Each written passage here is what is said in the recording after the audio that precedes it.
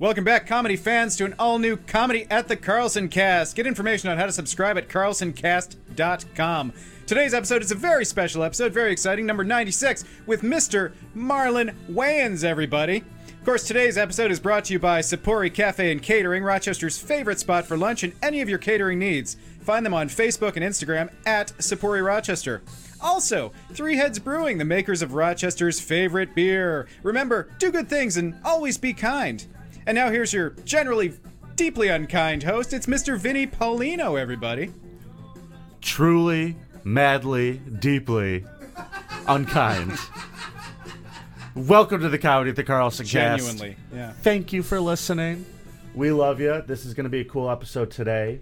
A member of the first family of funny. Yeah.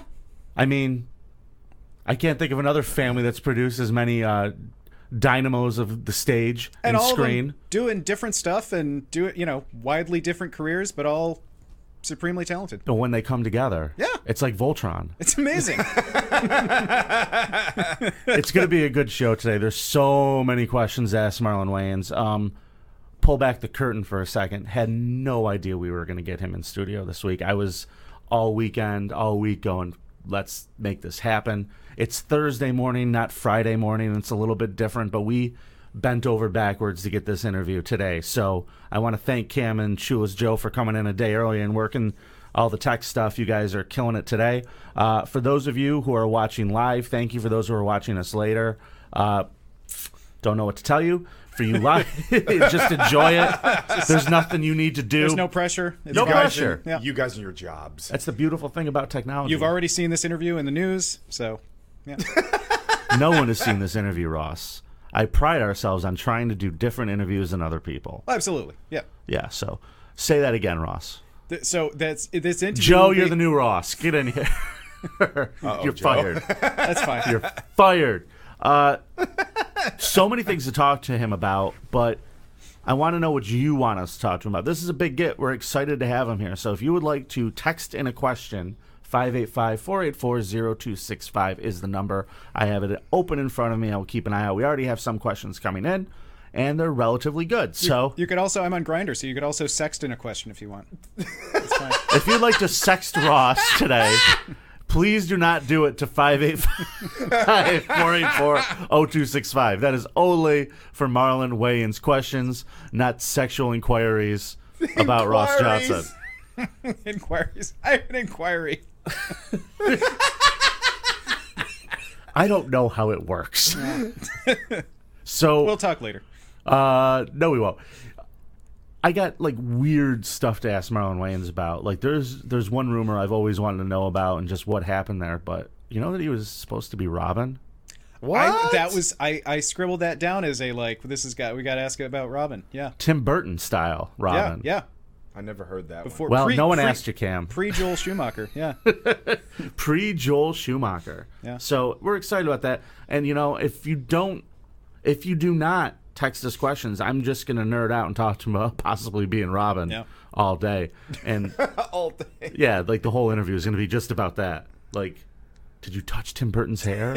Like, weird, silly Was questions. Helena Bonham Carter there? Yeah. What does he smell like? Apparently, Marlon Wayans was the second choice. The first choice was Helena Bonham Carter. Yeah. Yeah, that's how that works. Conflict of interest. So text in your questions. I want to remind everybody, I'm going to have you pull up my PC in a second here, Cam. Not quite yet. I want to remind everybody that coming up, hit it, Cam, Friday, October 11th, in the Rickles Room, we are returning New Comic Night. Woo. Very excited about that. If you want to perform here at Comedy at the Carlson and you don't know how, probably shouldn't. But if you want to give it a shot, if you have literally no idea maybe you don't deserve what stand-up comedy is, stay home that night or just come and watch. Yeah. It's a free show. We're going to try to do something fun with this for a good cause. We'll explain that next week. But October 11th, in the Rickles Room, it's a Friday night. 20 spots are open. It is a drawing for spots. If you want to come and try to perform, you got to put your name in a hat. We're going to do the drawing, and then 20 people get to go up, and they get 3 to 4 minutes to entertain the crowd. And if you want to just come and watch a show and see a ton of different comedians and a variety of different performers and just have a fun night out on us at the Carlson, because it's free admission, come join us October 11th. That fits my budget perfectly. Yes. I'm just like so disgusted by him today. You should have just seen the look he gave me, audience. It was just like... Do it again, Ross. I think he got a Grindr message. I did. I think he got an inquiry. His khakis got a little tighter. We're going to be back in just a second, but we're going to talk about the upcoming shows here at Comedy at the Carlson. Stay tuned. Upcoming promo. Hey everybody, big shows coming up at Comedy at the Carlson from now until the end of the year. Tell the people about them, Ross Johnson. Coming up this weekend, it's Mr. Marlon Wayans. He's going to be here from September 19th to 21st. Followed by Mr. Doug Stanhope. That's a big one. One night only on September 24th. Tickets are flying for that. Marcella Arguello is going to be here from September 26th to the 28th. And then Derek Gaines, October 3rd to the 5th. Of course, Marianne Sirk and Todd Youngman will be here October 4th and 5th. Mr. Mike Vecchione, October 10th to the 12th. Sashir Zameda will be here October 17th to 19th. Big fan of hers. Michelle Wolf, another big get, October 25th to 26th. Rocky Laporte will be here November 1st and 2nd. Come check out Mr. Bobby Slayton, November 7th to the 9th. The Pitbull. Gary Goldman will be here November 14th to 16th. Of course, Vicky A. Barbalak, we love, November 21st to 23rd. Thanksgiving Eve, Dr. Dirty John Valby is going to be here. That's November 27th. Not a real doctor, disclaimer. Chris Allen, he'll be here November 29th and 30th. Chris Frangiola, December 5th to 7th. Pete Corelli, December 12th to 14th. April Macy, of course, we love, December 19th to 21st, right before Christmas. Rich Voss will be here December 26th to the 28th. They'll bring dumb hats. Of course, Tim Meadows, another big get. That's January 2nd to the 4th. You know all these big names. Well, you work at a great club, Comedy at the Carlson. If you want your tickets to come see any of them, visit carlsoncomedy.com or call 585-4-COMEDY. And now back to our show. Good morning, folks. We are live. Our guest today, you may know him and love him from television, from movies, from the stand-up stage. There are 6 more shows here this weekend at Comedy at the Carlson with Mr. Marlon Wayans. Here he is, folks, live in our studio. Marlon Wayans. Hey. What's happening? Clap How for y'all him, doing? Ross. What's happening? We're here. We're awake, more or less. Hey, This is very exciting. A good early morning to you, Marlon. Welcome back to Rochester. That's an oxymoronic statement. Okay. I don't know what that means, but it's felt like it. An oxymoronical statement? Yeah. You know what it is? It's welcome back to Rochester. I didn't know that this part of New York existed, and it was exciting to discover. That there was more than just, like, That Queens. there's actually, that there's, like, trees and, like, houses and, like, Archie Bunker house really exists. Yeah. Yeah. We got all that stuff. That fucked me up. I was like, I drove by this one house and I just started saying, "Want to make the Villa's Day, songs that make the hit parade. Guys like us, we had it made. Those were the days."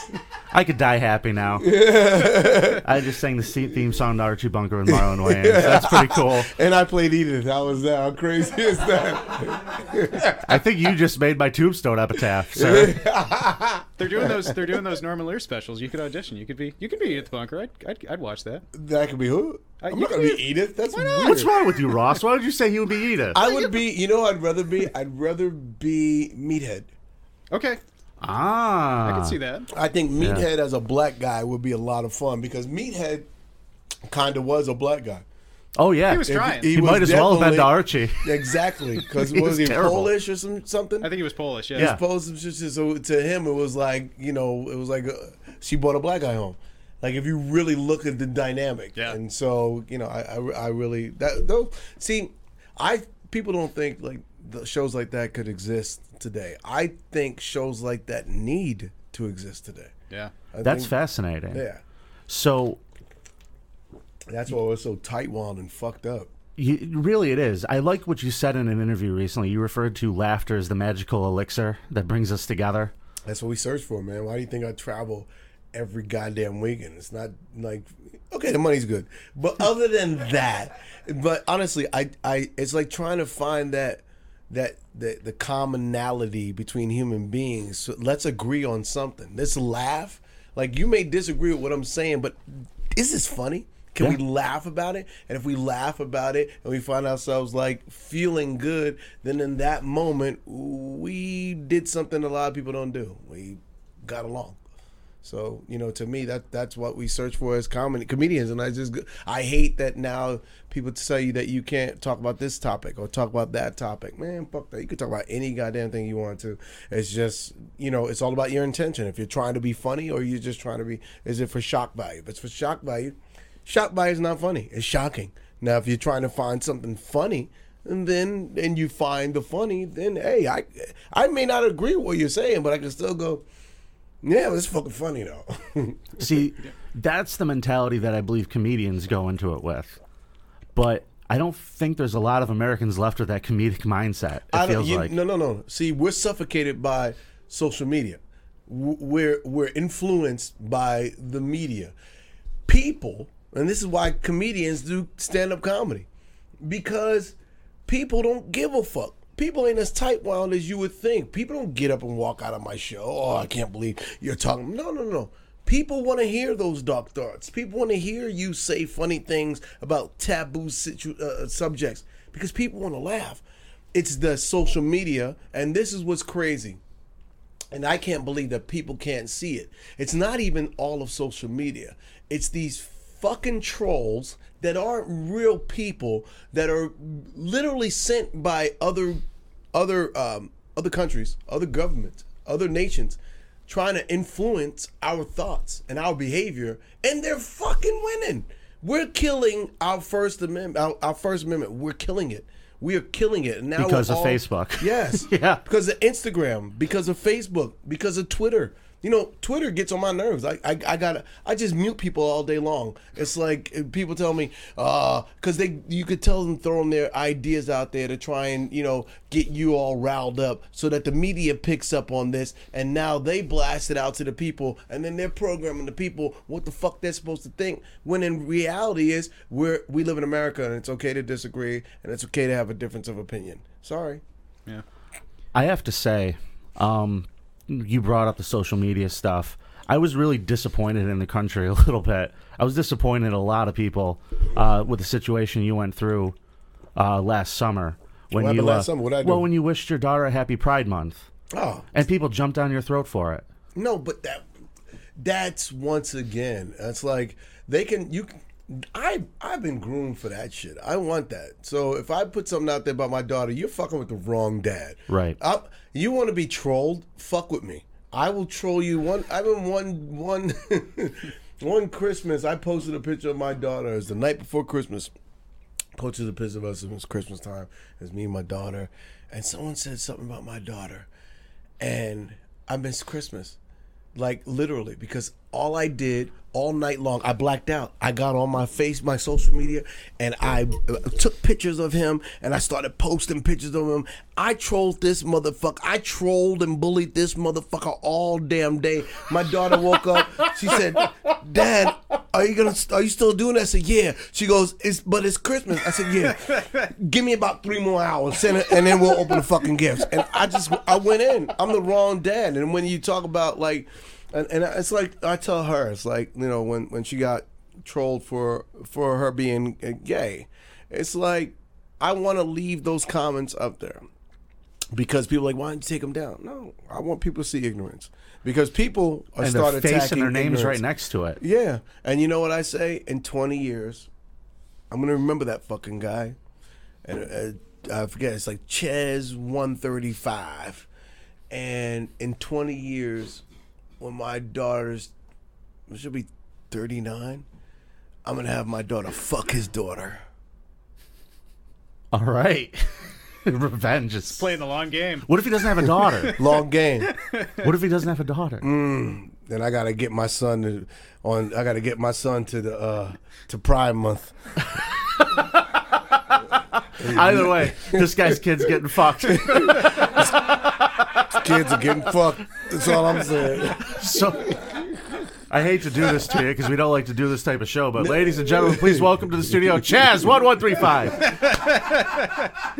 Come on in, Chaz. But here's the thing, right? I look at my life as a comedian. I go, I'm so grateful because I could take any situation that's absolutely the craziest situation. I can always find a smile, and I want that for every human being. Like the people out there committing suicides and things like that. Like those thoughts don't hit my mind because before I get to feeling that sorry for myself, I go, what's funny about this shit? What's funny about the worst thing in my life? And then I smile and I feel good and I feel like, all right, well, that happened. I've smiled at that. Now let me go fuck up again so I can smile some more. You know what? I feel like I owe you a $50 copay for that advice. That's pretty good stuff. Well, and you're right though. And going back to what you were saying about social media, everything's designed to make you feel worse. You know, when did depression really start hitting people? At its highest right now.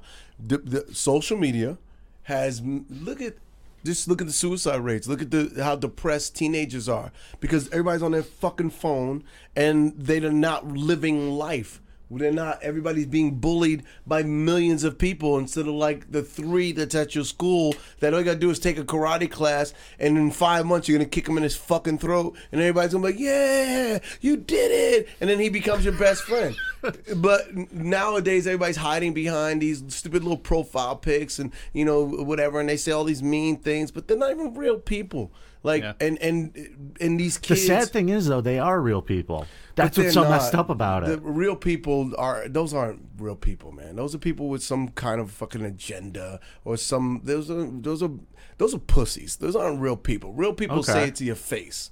If you have an opinion about me, if you have the balls to say it to my face, I'm gonna fuck with you. I'm like, I'll fuck with that guy. But if you don't talk to me and you don't even have the balls to put your real picture of you up, you got a picture of a sock puppet. Shut the fuck up. I don't care what you gotta say. Then if you say something real, say it to my face. I'm a New Yorker. Most of my best friends, when I made my best friends, I punched them in the face. We had a fight and they became, or we got in a headlock, or we almost fought. But that was us agreeing to disagree and then going, but I like that you stood up for yourself. That's it. There's a respect. And we became best friends. There's a respect there. Vinny punches me all the time. Yeah, sometimes you gotta punch somebody in their face and go, here's the line that I draw. You can talk about my mom, my fucking grandma. She's sick right now. Not this week. Next week when next week when she's better, you can talk about it. Not this week. You just gotta learn the lines between people, and that comes with hanging out with people. I watch my kids they hang out with their friends. They fucking stare at their phones. While they're sitting there hanging out. What about talking to each other? What are you looking at? Like, fuck this. Put it down and just talk to each other. Go watch a fucking movie.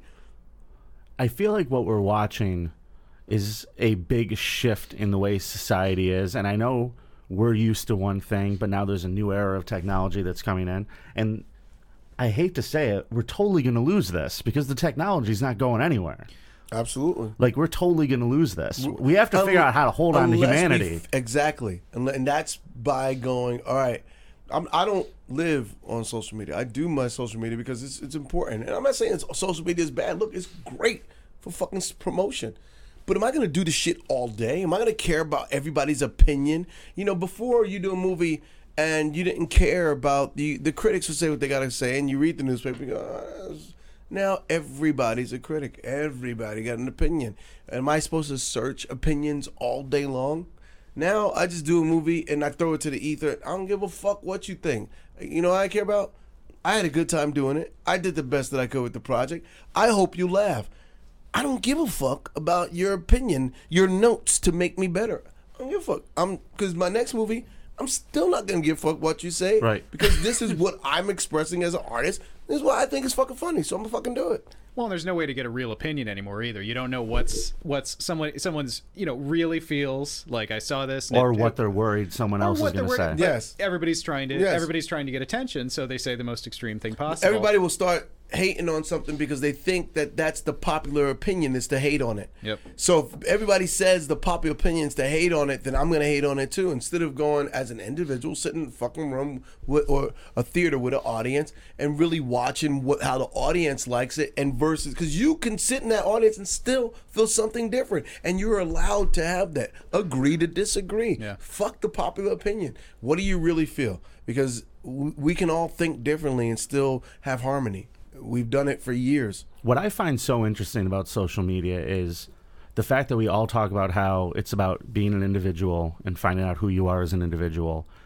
but we do drive ourselves right into this hive mindset where we want to so publicly agree with the crowd. It's really crazy, isn't it? I don't join the witch hunts.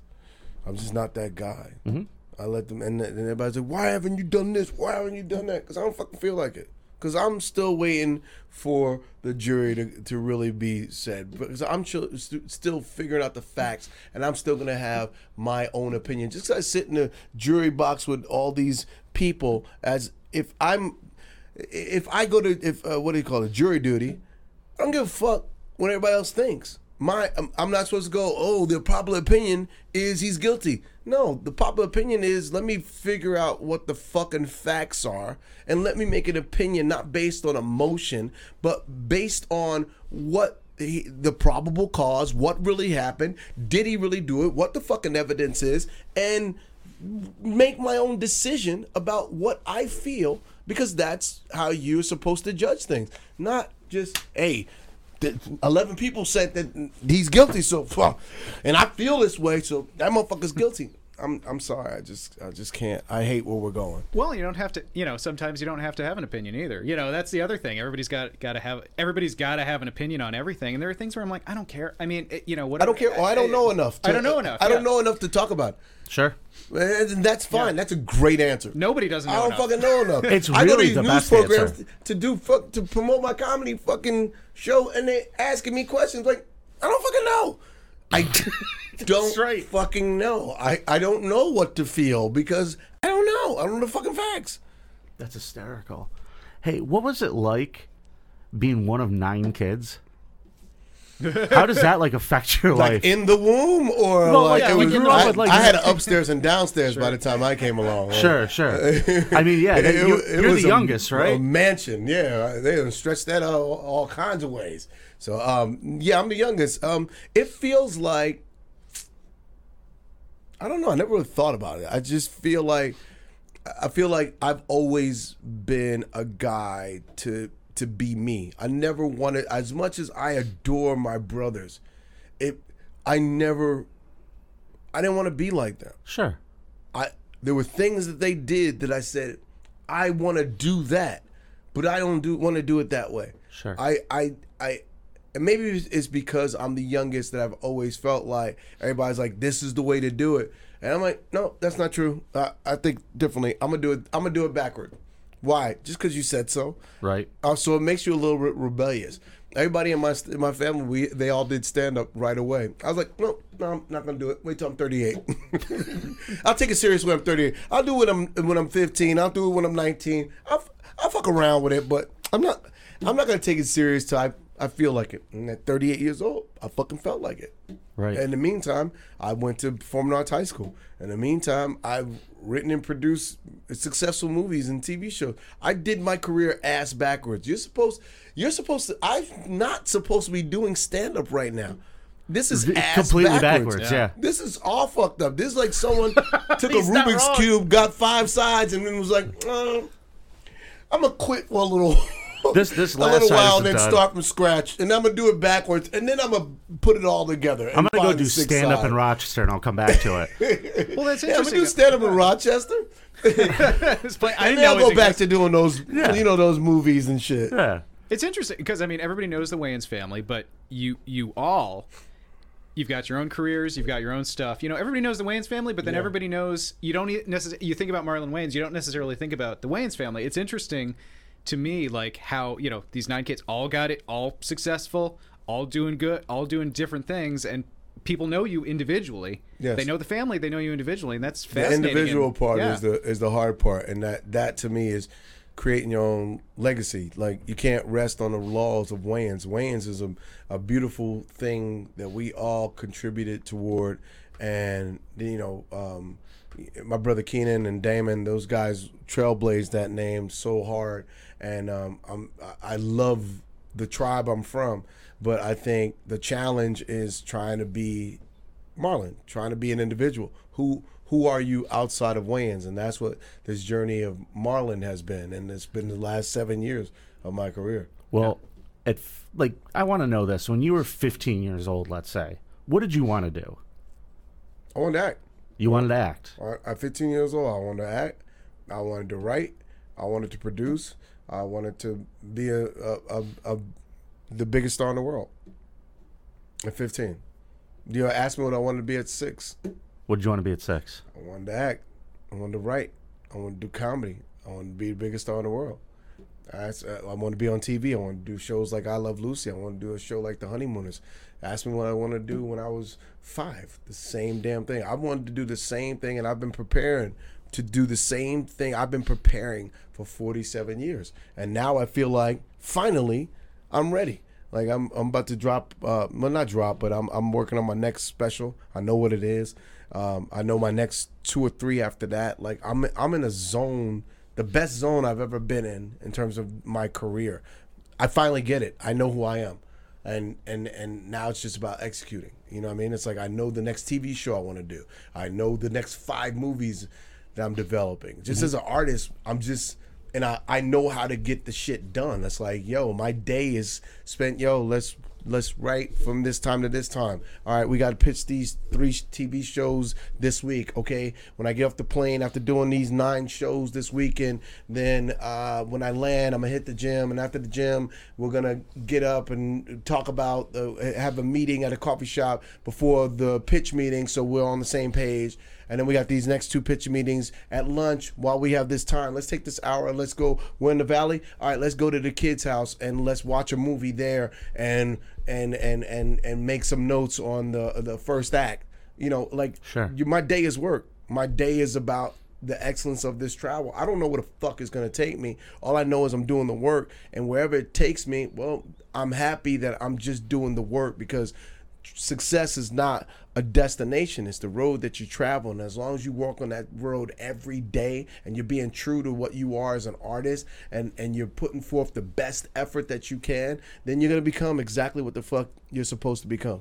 I like that about you, hearing that, because it tells me you're the kind of guy who's not somebody who likes to look back. You're someone who's always looking forward, and that's never look back. I don't even look at the moment. They canceled Marlon. And I immediately was like, all right, so what's the next show?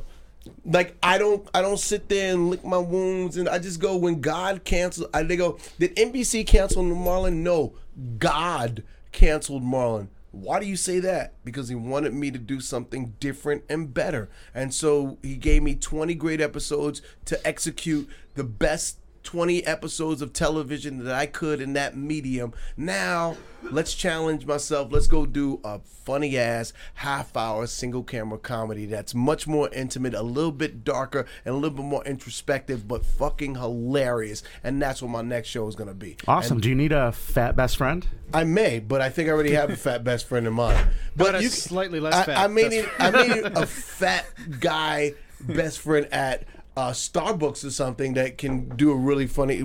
If you come with a funny idea for once you see the show, if you go, I got this idea for this. Oh, come on, come do it. Awesome. I'm not a hater. I want motherfuckers to make it. You can ask anybody. I am not a fucking hater. I am the most positive, supportive. Maybe because I've been so supported that I feel like my brothers always nurtured me in a certain way to always believe that I can achieve anything that I wanted to through hard work. So when people ask me shit, I got in my phone, people always say, how do you write movies? I got in my phone 7 books for writing, and I go, here, take a picture of this.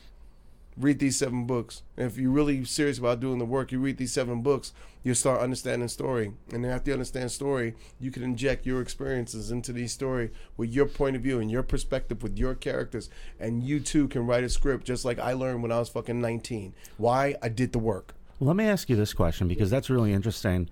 I've always thought about the difference in writing for film or for television as opposed to writing for a stand-up stage. How do you feel like writing movies and taking all that time learning how to develop a story? How does that help you when you actually go out there to do stand-up? Being that I reverse engineered my career, it's funny, right? So my first special, all right, for example, I think story is God. Mm-hmm. I didn't think that way back when I was younger. I used to think the joke was God. But people really enjoy a story. That's the thing that we invest in. And every character within your story has a purpose to bring something out special in your hero. So I look at stand-up now differently than I did one special, Wokish. And I did that because I was like, yo, I'm not trying to come out and go, I'm the greatest comedian ever in one special. That is aggressive. I just want to come out and go, yo, I'm Marlon Wayans. I know you know me for doing movies and TV and film and fucking I'm a Wayans, but hey, I do stand-up comedy, and here's the skill set that I have. I'm physical. I'm funny. I can sit in the pocket. I could talk about the world. I could talk about the state of race. I can talk about the president. I can talk about politics. I can talk about love. I could talk about my kids. And I was just like, here's a bunch of shit that I could talk about. And now, and this is aggressive, in my second special that I'm working on, I ain't talking about none of that shit. None of it. The only thing that is important to me is discovering myself. How do I tell the story of me? How do I make me the hero in the story in terms of stand-up and make people invest into this character? And there's a lot of jokes along the way, but look at what he went through to get this elixir. And that elixir for everybody is going to be the laugh. But the elixir for me is, what did I learn and what did I get out of the experience? And if I can put that together in an hour and a half set, then I've done something fucking magical. And I will feel good about that. And I think that will be special because it's not about just jokes. It's about the story that I'm telling. And then there's a bunch of jokes along the way. And here's the elixir. And I think the story is God. Story is God. Well, and would you say, they're the same... would you say they're the same skill, right? If you're writing for a movie, if you're writing for a TV show, if you're writing a stand-up act, different. They're very different. Different, but the same. See, but it's storytelling, right? Yeah, yes, it is storytelling. But look, if you could tell a joke, right? It's like John Singleton, Ice Cube. If you can write a song, you can write a movie. If you can write a joke, and that's why comedians, I always tell me when people go, I want to do comedy or I want to write, what should I do? I go, you should get on a stage. Why? Because if you could tell a joke, then you can learn to tell a story. And if you could do 5 minutes, and that 5 minutes has a beginning, a middle, and an end, right? That's the meat of a joke. And I don't care if that joke is 1 second, if a 30-second joke, it's a beginning, a middle, and an end.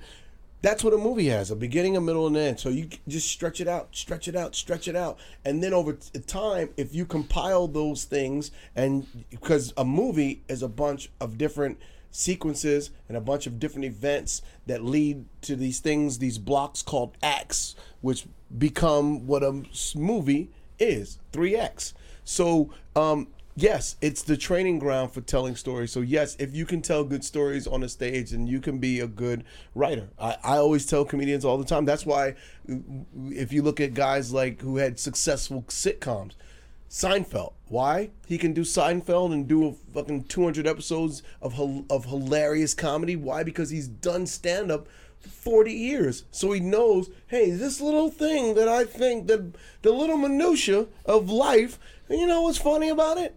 And he can look at anything in his life with his point of view now. Him and Larry David, they have a point of view on these little things in themselves and go, this is how we could tell this story.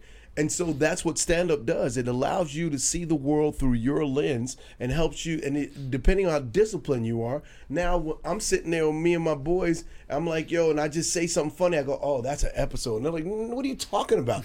Because I see the beginning, middle, and end. I see where you start. I'll be in meetings and I'll be pitching something, and I'll be like, oh, yo, that's an episode. And I just talk about the beginning, middle, and end. And right then and there in a room where there's no writers, I already know what this episode is. Now we're filling in the blanks. Yes. That's beautiful. But that's because I've been on stage every goddamn weekend for the past 8 years, 9 years. Every weekend. I work, my brother's like, Damon's like, nigga, do you owe the mob money? Are you going broke? Like, no. Why are you working so hard? Why are you working like a slave that forgot he was free?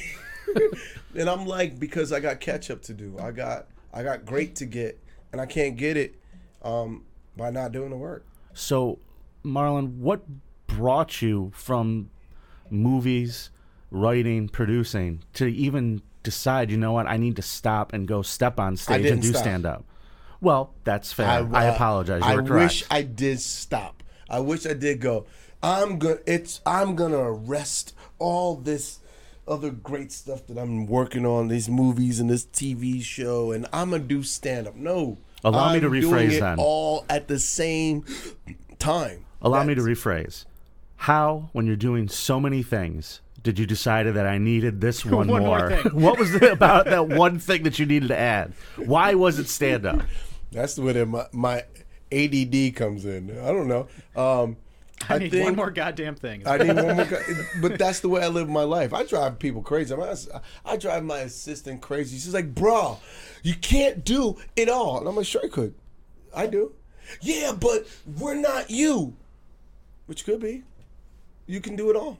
And you just gotta have good people like yourself around me to support me in what I do. But this is my gift. It's not a curse. What made me do stand-up was I was the actor in me. I went to Performing Arts High School. So, everybody's like, oh, you was great in Requiem. We studied the dramatic arts. That's what that's probably the easier thing for me to do. Stand-up is hard. Comedy's hard. Drama is a little easier because we all got pain. Shit hurts. I could cry. Oh, I can cry. I get it. I get Terrence Howard's pain. That nigga's eyes is always wet because he's connected to the shit that is painful. He knows every spanking his daddy ever gave him. I get it. But me, I disconnect to go, what's funny about this ass whooping that hurt so much that I got? And then dip back into the drama and then go, what's funny about it and how it affected me in my life. So comedy's a little bit more complex and a little bit harder, not to discount drama. But I went up to, so I'm basically, I went to Performing Arts High School and I love acting. So I had to audition for the role of Richard Pryor. And when I did that, I started doing that in this movie I did with my brother Damon, Behind the Smile. And Behind the Smile, he never released the movie because the nigga crazy. But he has my Oscar in a closet. Does he really? Yes, this is such an amazing performance. And you couldn't get it back from him? No, he's my older brother. He's not my little brother. It's like, just like we want to release this. Come on. All he has is he does what he wants. He's my older brother. All right, fair enough. If he doesn't want to release it, then it's not supposed to be released. I love it. Like, he has my Oscar in the closet. My Oscar's in the closet. But basically, what was I saying? Okay, so I went up for this movie, Richard Pryor, and this was with Bill Condon because Pryor has been in development, like I think that and Pryor and like maybe Batman are the two movies that went through different phases of. Oh, we'll get back to Batman. So glad you brought up Batman. We're gonna get back to Batman. I've almost made it like 50 times in my life. I've almost. If I ever write a book, it's gonna be called I'm almost famous. Where you're very famous. Stop no. it. But it's the book. It's how I was almost really that superstar I always wanted to be. Probably 20 times, and how it was snatched from me, only for me to find that if I kept digging after that moment, that I was really working toward the me that I'm supposed to be, and not the me that didn't happen. So it's about not getting depressed, not getting down on yourself, but continuing to uplift yourself and know that this is a part of your journey. So I went and I got the role of Pryor. And so I figured if I'm going to play the greatest comedian on earth, or that ever existed. I should take my black ass and get on stage. And then I started doing stand-up. And then the movie went away. And then I said, I'm going to keep doing stand-up. Just in case the movie ever happens, I'll be prepared. But then a new director came on, and they gave it to a different actor. But then it went away. But then I realized at that moment that it wasn't supposed to happen. And once again, I realized that I started out wanting to play a great. And now I want to be a great. One day I want to work so hard that some young up-and-coming actor tries to develop his skill set to play me in a movie. So that's what I'm working toward. I'm working toward being a great, being a legend. And if Pryor ever happens, I know that the work that I've done, I'll be much more prepared for it. You know, there were other comedians that probably had a different perspective of the role, because they've done concerts, they've done specials, they know where he was and at what point in his career in that set they knew it, and right. I was kind of guessing it, but now I know it. Mix that with my acting skills, I got it. So if it happens, great. But if not, man, how beautiful is it that I've been doing stand-up, I've been doing comedy for now. Professionally, I've been in the game damn near 30 years, and I'm just now getting started. I'm inspired. I want to go do something. I don't know what. Could you do I it don't know somewhere what it's else? going to be, Did you do it outside of the studio? Sure. Yeah. Marlon, I have so many questions about that, because I gotta like narrow this back for a second. Hold on, let me take this jacket off. It's hot. Technical question here. When you get a part of Richard Pryor, this is an acting question. When you get the part of Richard Pryor, like, do you have to go in there and audition? And, like, how many people go in there, like, just trying to do, like, a flat impression of the guy? Like, I mean, because you have to have... A lot of people. But, you know, it's I know this. It's not about an impression. It's about, like, you know, it's about creating a person. You know, if you're going to... It's people don't care about how much you sound like somebody. People care about what you made them feel. The emotions behind the person, they care more about the isms than they do about the impression. You know, you could be a spot-on impressionist, but it doesn't mean that you're gonna make me feel something in this moment, in this situation. Does he have remorse? Does he, you know, where is he? Do you make the character lovable? Because he's a dark man. Yeah. And if you could find that little part about him that made the world love him, even though every time he got off stage, he was doing damaging things to himself. If you can find those things that make that light, because there's a light about somebody like that. He had a light. There was this special light. That's the part that people are going to grab hold to, because people need to feel sympathetic toward that character. You know, because if you look at some of the things that in his story, you would get pretty upset depending on what position you took, you know, and depending on how you played it, it could get real dark. So for me, it was about finding the light. I don't need to find the dark. I need to find the light in Pryor, just the way Pryor would find the light in his darkness on stage. So my approach was to find the light in Pryor. Every character is different. So it sounds to me like that's kind of your motto. What? Is look for the funny. look for the light, man. Look for the light. Look for the light. Life is not so bad. There's people with worse. If you can't pay your rent one day, hey man, just walk down. Go to or you're behind or in rent, or you're tired of living with your roommates, and just go take a walk down Skid Row. You feel better about things. Yeah, you feel better about things, and just know that, and really look. Because you'll find that those people that's there, they're finding smiles. They ain't jumping off bridges. They're finding smiles in that cold ass weather.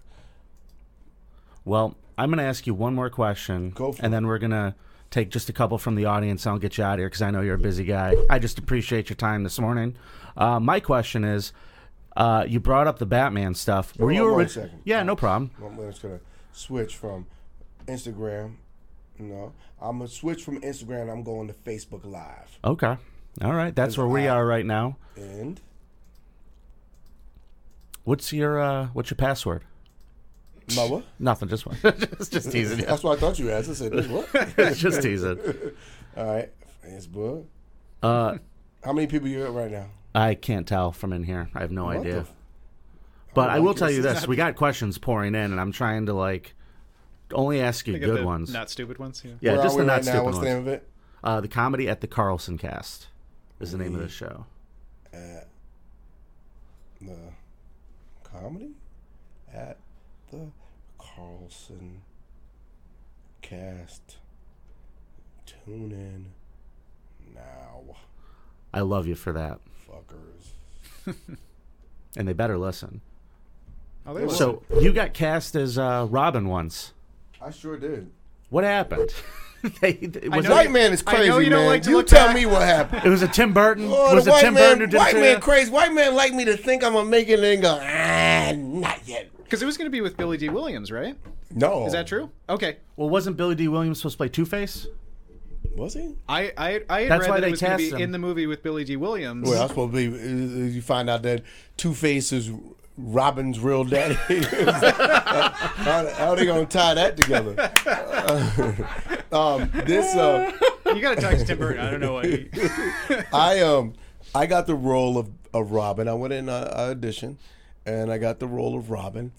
And what happened was there was the Penguin being introduced, Catwoman was being introduced, a few other people, and then Robin. And Tim Burton and Denise Denovi, who was producing, I remember they wrote me a letter, and I believe I got a call, and they told me that I wasn't going to be in this one, that they were going to save it for the next one.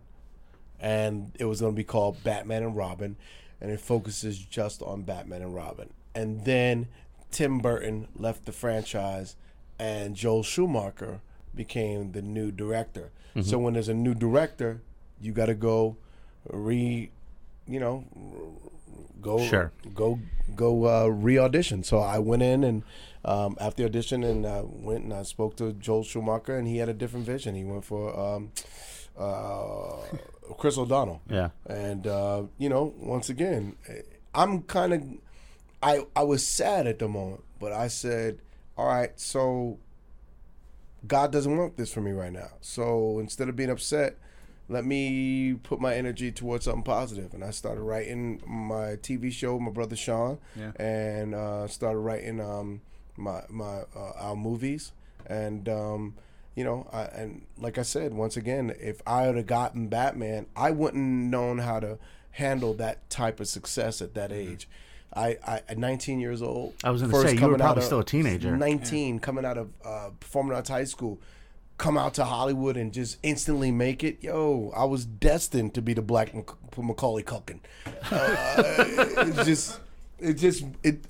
God has been good to me, man. It's like I wasn't supposed to make it then. I was supposed to take the journeyman road. This is building me. The legs that I'm going to have when I finally get to where I'm going, the legs that I'm going to have, the knowledge that I'm going to have. Like, dude, I could look at, I don't do this, but one day I IMDb'd myself, and I said, fuck, I've done a lot of shit. Yeah. But in my head, I've done nothing because I'm nowhere close to where I want to be. So, and I always say about the Batman thing, it wasn't supposed to happen. I mean, you can't have Black Robin. They do have Black Robin. They couldn't have Black Robin. My dick was way too big to be for the tights. Next to Batman's. Yeah. Come on, but wouldn't that they'd have be been like, great? "Fuck Batman." Burt Ward Robin was like, "Come on, save my life."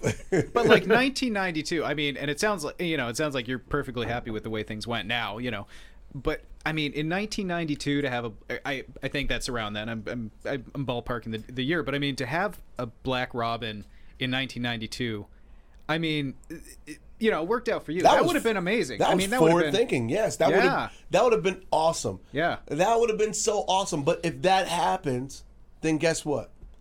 Black Panther couldn't be as big as Black Panther was. Yeah. Because you would have played Black Panther. No, I wouldn't. I've been.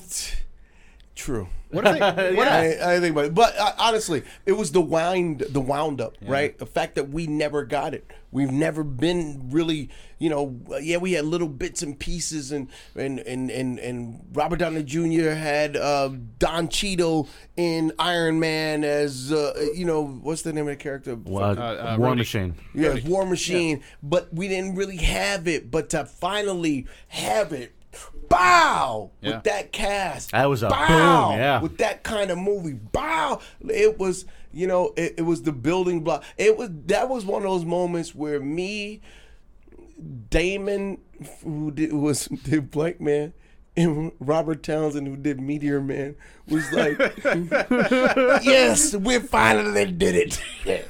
We made it. Oh, that's good edit. If you I was talk, thinking they were like, that was my best picture nomination. We contributed to it. No, because that kind of success, I was so happy for everybody in that movie, so happy for the franchise, so happy for our people. Like, it was amazing. And I'm happy that in some sick way, I'm a part of that kind of history. Yeah. So, No, they're like every 3 years they're recasting. So if they called you for Batman, at this point I'd be like, yeah. Only if I could be Batman and I have a white Robin that I bully around. Sure. I think they should do Black Let's Robin. talk about casting that would be awesome. For doughy white Robin. I got an idea, Marlon. I got to play. No, that's your idea now. I love it. I'm in. Yeah, but now you want to be doughy white Robin. Why not? I just can't picture you in a codpiece. It's fucking with me. Well, I haven't stood up in a while. And while. put a little cape on you. It's just choking you on your neck. It's more like a napkin. Now, in fairness, I am the one with the actual Robin costume of the three. I assume of the three people in this room. So you own a Robin costume. I do own a Robin costume. He probably my does favorite probably is. What's I that? like comedian. I like superheroes with like sense of humor. Like I love Deadpool. Oh hell yeah! Like that's a role that I'd be like, yo, a Deadpool. Like I could fuck that up.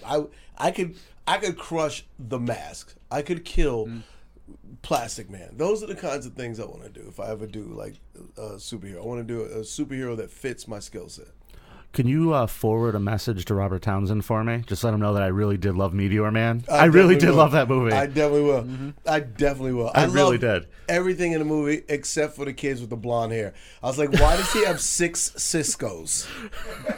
That's true. It was a thing back then, man. Okay, so let's do some audience questions and let you go about with your life. He's got stuff to do, this guy. Yes, I'm telling you. First question came in from our good friend Chef Joe. He says, would you please ask him if he and Sean will do another scary movie, and why did they only do the first 2? The other ones they weren't in sucks. That's more of a comment, Joe. Well, there's some question in there. The first 2, we probably won't. Maybe, I don't know. We won't do a scary movie. I don't think so, but we'll see. Who knows? Okay. I won't never say never, but probably definitely fucking not. And the reason why we only did the first 2 was because by the third one, we wanted a certain deal, and the Weinsteins didn't want to give us the deal we wanted, and so they basically snatched the movie from us and gave it to somebody else. You should have just gone to his hotel room, Marlon. Huh? You should have just gone to his hotel room, Marlon. No, I thought about it, but I wish he would. I'd have kicked that so far. He would have hurt if he pulled his dick out. What's that guy like when you meet him? You to hear this. I would pull my sneaker off just so I could kick him in his dick so he could hear this. Just the smack of the top of your foot, kicking him in the dick, and I wish every woman would have kicked him right in his dick. That's hysterical. But that once again, y'all take that. And we went and created White Chicks and Little Man. So we didn't. Our thing was, we could have sued. We probably did some things, but we let them do their bad business. And karma's a motherfucker. Yeah, Karma is a motherfucker, and I stand by those women because you know what? They apparently didn't just rape women; they rape niggas too, and we're the We're the proof. Financially raped niggas. Not to say, you know, what we went through was the same as the women. So I'm going to say that's just the character and the nature of those characters. When that whole thing happened, you laughed, right? Laughed a little? No, I didn't laugh. Okay. I you mean, didn't look for the funny? Well, first, I feel bad for the women. You know what I mean? Sure. Like anybody has to endure that type of thing. I didn't get into business for that. I whenever I speak to women, I always tell them how they can make it outside of the aggression of what this industry can sometimes be. You know, I empower them. But I look and go, you know, it's a terrible state, and that one is a hard one because what it is. Sure. But if I look and I go, you look at people and you go, yeah, that nigga did it. Yeah. So, if anybody would do it, you go, yeah, that nigga look like, yeah, that motherfucker did it. You don't think he did? Look at that motherfucker. You think somebody gonna give him something? You think she gonna?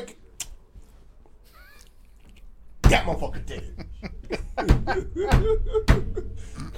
All right, Mark gave me the high side. I got to get you out of here. But before we let you leave, I just want to remind everybody there are 6 shows with Marlon. 6 shows. It's amazing. 7 In a shows. place he Because didn't even know today's existed. Thursday. There's one tonight. There's 3 shows. We've added 2 midnight shows. That's how popular you are in Rochester. There are very few tickets left for the 10 o'clock shows. You get your tickets for midnight right now. Visit carlsoncomedy.com to get them and come see Marlon Wayans live. Marlon, before you go, my last question for you, sir, is what do you want to be remembered for? Do you want to be remembered as an actor, a writer, comedian? What do you want everyone to think of you as? A funny motherfucker. Just somebody that really didn't give a shit about what people thought, and that all he cared about was finding the funny and making us laugh. And whenever people laugh at something I did, that they just know that wherever I'm at, that I'm living too through their laughs. So that's why I sweat when I work. That's why I work so hard and as diligently as I do, because that legacy is what you leave behind. And I hope to leave behind a shitload of smiles. So watch Sextuplets. It's on Netflix right now. Yeah. I was getting there. Check out Naked. It's on Sextuplet. It's on Netflix right now. Check out my show Marlon on Netflix and my special Wokish on Netflix right now. And just see the effort I'm putting in. See the growth, and I've been doing it for damn near 30 years, and I'm just getting started. So I'm going to tell you, I'm actually really looking forward to the shows this weekend. But also, I saw that you just have a movie coming out soon with Sofia Coppola directing with Bill Murray. On the Rocks with Sofia Coppola and Bill Murray. Is that true? Yes, that's very true. I love so her. she directs it. Yeah, I know you do, Ross. I play her. I play Rashida Jones's husband, and Rashida thinks her husband's cheating. And Bill Murray plays her father, and he convinces her that I'm messing around. So now they go on a journey to catch me out there. I'm gonna get tickets now for that. I can't wait. It's a dramedy, but it's a really sweet movie, really funny, and I got to work with another legend.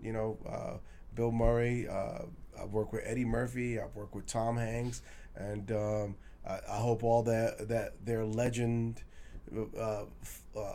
powder is rubbing off on me, and little legend dust. Yeah, There's some of yours will rub off on them too. It's coming. I ain't got legend dust yet. One day. Marlon, how cool are these 12 o'clock shows going to be? Probably I'll be a substitute teacher, because people out here, I know they drink. Oh yeah, and do crack. So I'm expecting rowdiness, but I hope not. I hope they listen. I'm better with listeners than I am rowdy. My thing is I don't want to talk to you. I don't want to talk to the crowd. I want y'all to just shut up and listen and laugh, because I think it's obnoxious when people scream out and try to make the show about you. People don't pay $35, $40, $50 to come listen to another audience member scream back and forth. Now, I can shut you down. I can make you feel terrible about your life, but I'd rather you just listen and let the audience listen, so we can all laugh together at my expense. Don't be the butt of the joke. Agreed. Apologies to everybody whose questions we couldn't get in. We love you. Thank you for submitting them. We don't love you. We don't know you. He's a lying motherfucker. Hate your guts. But we gotta go. Marlon Wayans, ladies and gentlemen. Thanks to all my people on Facebook and on Instagram that watch. I love y'all. 7 more shows. Get your tickets right now. CarlsonComedy.com. We'll be back with the news with Ross. Stay tuned.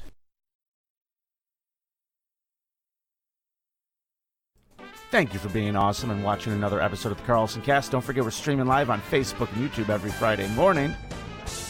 You could also follow us on social media on Twitter and Instagram at CarlsonCast. You can listen anytime on iTunes, Google Play, and we're now available on Spotify. You should also check out an amazing app called Laughable. And on the Laughable app, you can connect to your favorite comedians in a way you never thought you could before.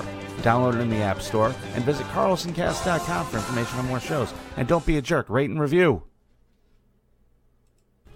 All right, we are back. It is that time of the show where we talk about the news. We either get sad or we get happy, or we feel mediocre.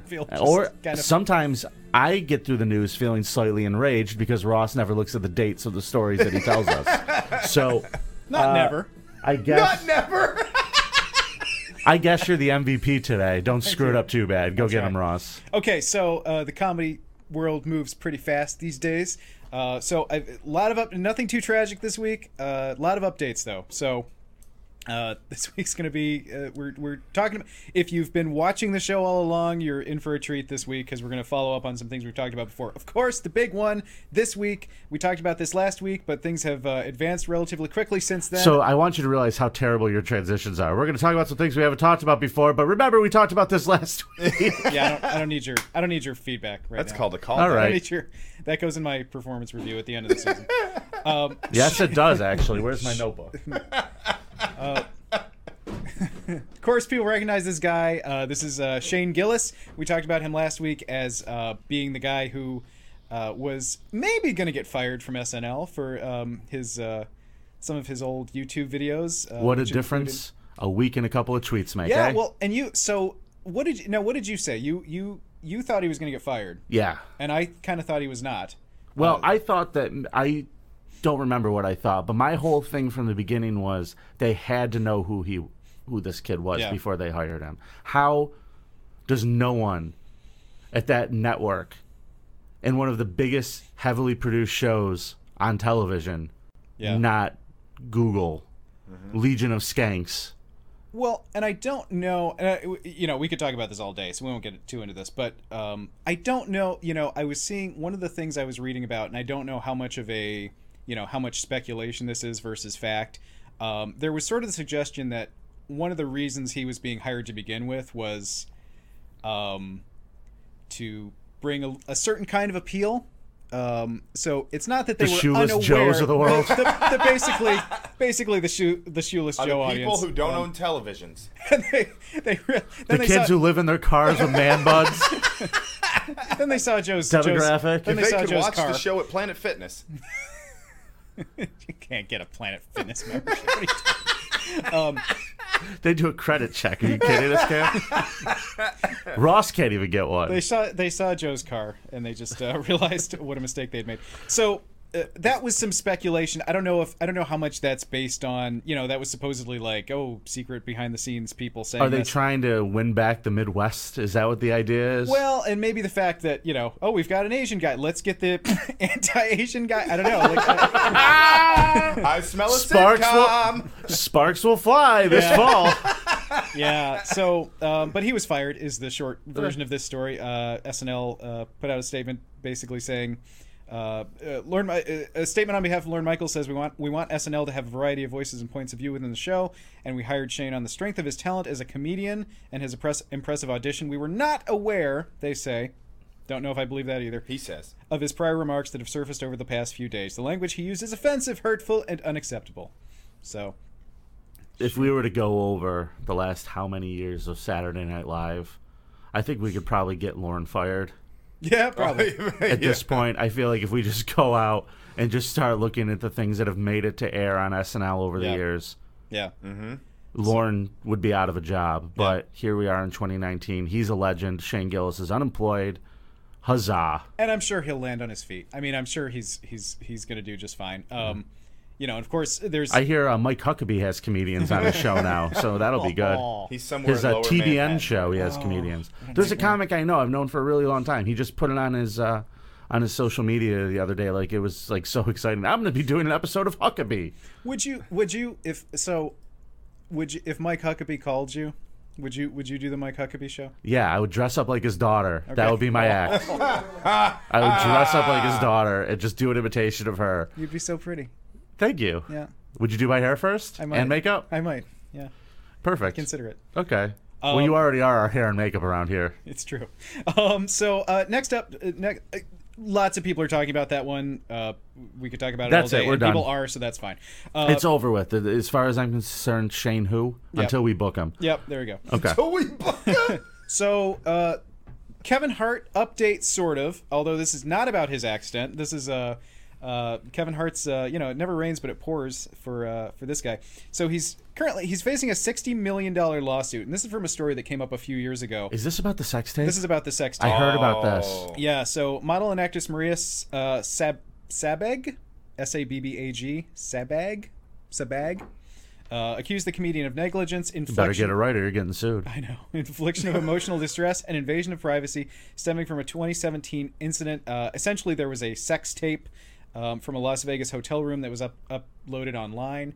She seems to be alleging that this was intentional. This was sort of this was done as sort of a promotional thing, like a viral You want to see Kevin me a Hart's minute. new special? Here's a video of him. Like, no, I don't think so. If I recall, didn't someone who worked for Kevin put a camera in the room?